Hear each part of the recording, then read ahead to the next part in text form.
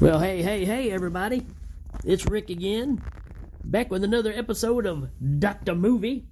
This particular movie is one that I just found. Danny and I, over on the Hail Ming Power Hour, recently covered From Beyond, which was on Tubi. And you know how it is on Tubi. You get recommendations. Hey, if you liked this movie, you'll probably like this. Now, if you notice, there's not a lot of car noise going on because I'm not in a car. I'm actually in Pella, Iowa on a business trip. And I thought, hey, it's a perfect time to go ahead and do another episode, especially after I just watched this movie. But anyways, Tubi recommended this movie called Project Metal Beast. Now, most of you know me. Anything that's got the words metal and beast in it, I'm probably going to watch it. And so I checked this one out. It's from 1995. It's on Tubi. And I'll just give you a little overview here. This is what it says. It's not really a metal beast. I mean, it's kind of confusing, but it sounds cool, I guess. But it says a bloodthirsty werewolf becomes nearly indestructible after a government scientist uses it to test a metal-based skin. Yeah. It's not really what happens, but I guess in theory, maybe that's what happens. But you've got Barry Bostwick in this, kind of legendary to a degree. And we also got Kane Hodder playing the Metal Beast. So everything's pointing in the right direction, right?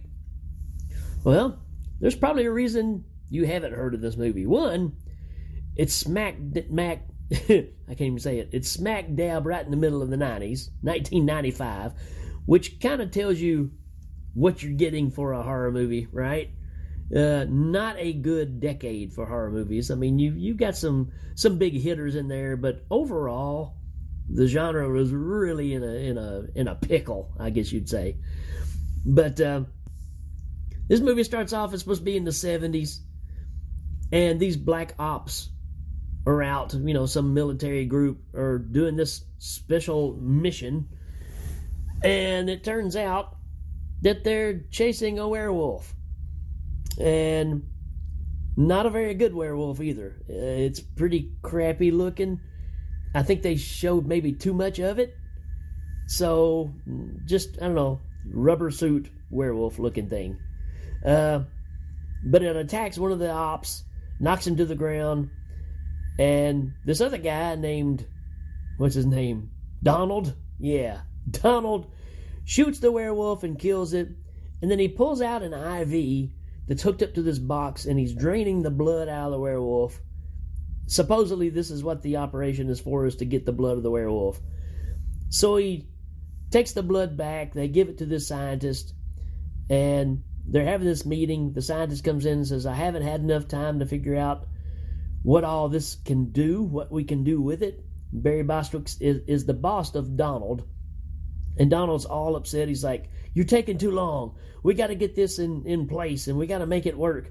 So you're really kind of blinded to what's going on here, but obviously they are wanting to use the werewolf blood to create some kind of half-breed werewolf super soldier. Pure 90s idea. So, Donald can't wait, so before they finish all the tests on the blood, he decides to go ahead and inject himself with it. Well, you can imagine the effect. It turns him into another crappy werewolf who's running around and attacks one of the scientists. Matter of fact, the scientist, I believe, tears her up pretty bad. They end up shooting him but not killing him. And then Barry Bostwick takes him down into this chamber that he's got, and he basically freezes him, puts him in cryogenics, right? So now he has him frozen. Then the movie jumps to 20 years later, and we meet a new doctor, or a new scientist slash doctor, and she's working on skin grafts, right? Artificial skin, growing artificial skin. Another big topic of the time, right? So you're kind of mixing all this together, and she's wanting to test it out on a body and just see how it reacts. she contacts Barry Bostwick for, a cadaver to do this to. And he says, hey, how about this one? And it ends up being old Donald. And they take him, they unfreeze him, and she grafts the skin on him. And in the process, they realize that something's wrong. And there's something inside of his chest. After they got the skin grafted on there, they dig out the bullets. So apparently he was shot with silver bullets, and it didn't necessarily kill him. I guess it was gonna kill him, and they froze him. You don't really get an explanation here. But they dig out the bullets, and he starts coming back alive. I love, or let me ask you this, do you love when these movies are so unhip to what's going on, right? Like, they have no idea what a werewolf is, even though they went and did this project to capture a werewolf and drain its blood to create this creature. It's like nobody else in the world has ever seen a werewolf movie, especially by 1994, or knows anything about the folklore, the removing, the silver is what kills them, all that kind of stuff. So it always blows my mind when you're making a movie about this and you have to make everybody that dumb. I mean, all the fans watching, or the fans of werewolves watching, know the folklore and how the story's supposed to go. But in this case, that's kind of what you got. She starts thinking some phenomenon has happened because we've brought a dead carcass back to life. Was it something in the skin? No, absolutely not. We all know that removing the silver brings him back. Well, come to find out, this was all part of Bostwick's plan, because he's an evil guy. And he's also wanting to create this super soldier, but using Donald as the super soldier. So they try to inject him with all this stuff and keep him calm, and it doesn't do any good. And the werewolf starts kind of taking over and mixing with the skin. Is supposedly making him a stronger, tougher werewolf. Ends up killing a few people that work there at the hospital. And is it a hospital? I don't really even know it's a hospital. I think it's just a science lab of some sort at a military base. And so you can imagine, this thing starts wreaking havoc on everything. And to be honest, when you think of the words metal beast, I really doubt you think of what you see, because it is a little better costume than the earlier werewolf. He really looks like if you took an orc from, Lord of the Rings and mixed it with a little bit of Rawhead Rex. But his hair in the back, kind of a la Rawhead Rex again. He has these quills that go down his back, but it looks like Billy Ray Cyrus's mullet. So you got a werewolf orc with a Billy Ray Cyrus hairdo tearing up the place. Well, the two female doctors, there's one that's a doctor and one that's more of a scientist kind of thing. They're teaming up, they're big buds. And then there's this other guy that hangs out with him. I don't know if he's a love interest or what. Didn't really care. Didn't even pay that much attention because he's a throwaway character. But they start realizing that the only way to stop this thing is with silver bullets. So they do better than that, right? Oh, I got to cover this first. They do have a big confrontation where the military people there are chasing Metal Beast. And, we all know the established story of silver can stop them, that kind of stuff. Well, in this one, they stopped him with a fire extinguisher. They basically just sprayed him, and he just kind of passed out. And they take him and strap him back down to a table. And now he's like half man, half wolf, because they're injecting some kind of serum into him to keep him calm. So you get a lot of this half-face kind of stuff going on. But eventually that wears thin. He turns back into full-blown Metal Beast and starts wreaking havoc again. But the throwaway guy, they all realize that they need silver. So he goes back to his office, and he happens to have this large coin collection, and he starts melting them down. I'm serious. He has a large coin collection and starts melting them down, and you're thinking, okay, he's going to make some bullets for his gun. Maybe he knows how to do this. No, he does one better. he ends up making huge shells to go in a rocket launcher to use to shoot the Metal Beast. Well, you can kind of see where this is all heading. They're going to have a big confrontation where Bostwick shows up and he shoots the throwaway guy in the chest, thinking he's dead, and he starts chasing the girls. He's wanting to kill the girls and keep Donald for himself.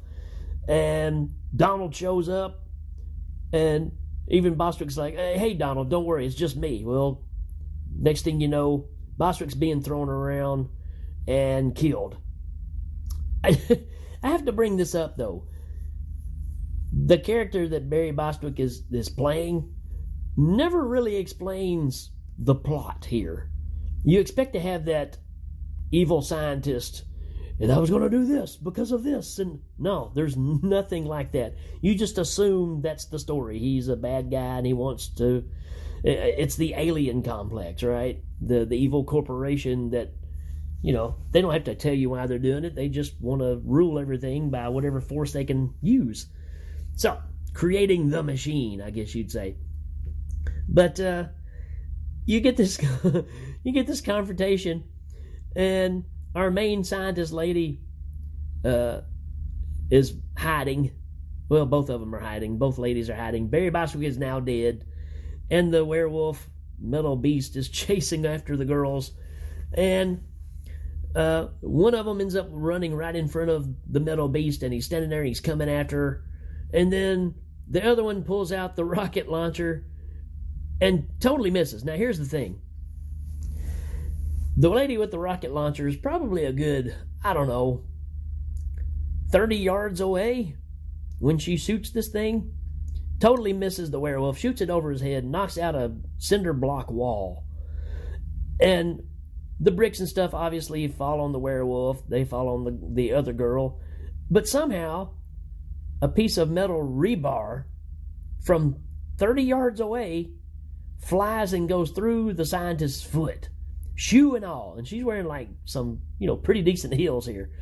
So you get the scene where she pulls the rebar out of her foot, takes her belt off of her science lab jacket, ties it around her foot, and continues walking on the high heel shoe. And I'm going, you could take that shoe off. You might be able to walk on it. I doubt it. But she's a trooper. She's going to wear that pump because, that's what you do. Needless to say, she goes over to where the Metal Beast is, and he pops back up, obviously. They take off running again. And then her friend ends up having one of these rocket launchers. I guess he made 3 or 4 of these at the time. And then she shoots Metal Beast through the leg, and the missile doesn't blow up. It goes through his leg and sticks out to the side, and he just grabs it and pulls it out of his leg, continues chasing on. And then we got both girls kind of captured against a wall. And then out of nowhere, here comes the throwaway boyfriend, best friend, whatever he is that made the rocket launchers to begin with, just pops out and goes, "Hey, I've got another rocket," and hands it to her conveniently at the right time. She loads it, she shoots Metal Beast, and he blows all to pieces. Yeah. And then you kind of get, there's a glob that lands on this dude's face when they're all going outside and they're all breathing real heavy because they've gone through this terrible experience. And the science lady knocks it off of his face and it goes around. It's a piece of the artificial tissue. And when they walk away, you see it move a little bit. Then it goes off. So, very, very typical. You can have some fun with this one. Would I recommend it? I don't know. I mean, if you like kind of low-budget movies that are very predictable, and you might see something cool in this. I don't know. But, yeah, go ahead and check it out. It's free. It's on Tubi. You can't go wrong with that, right? So, that's kind of my take on this movie. Check out Project Metal Beast from 1995 if you want to. That's it for the show. I will check you later, folks.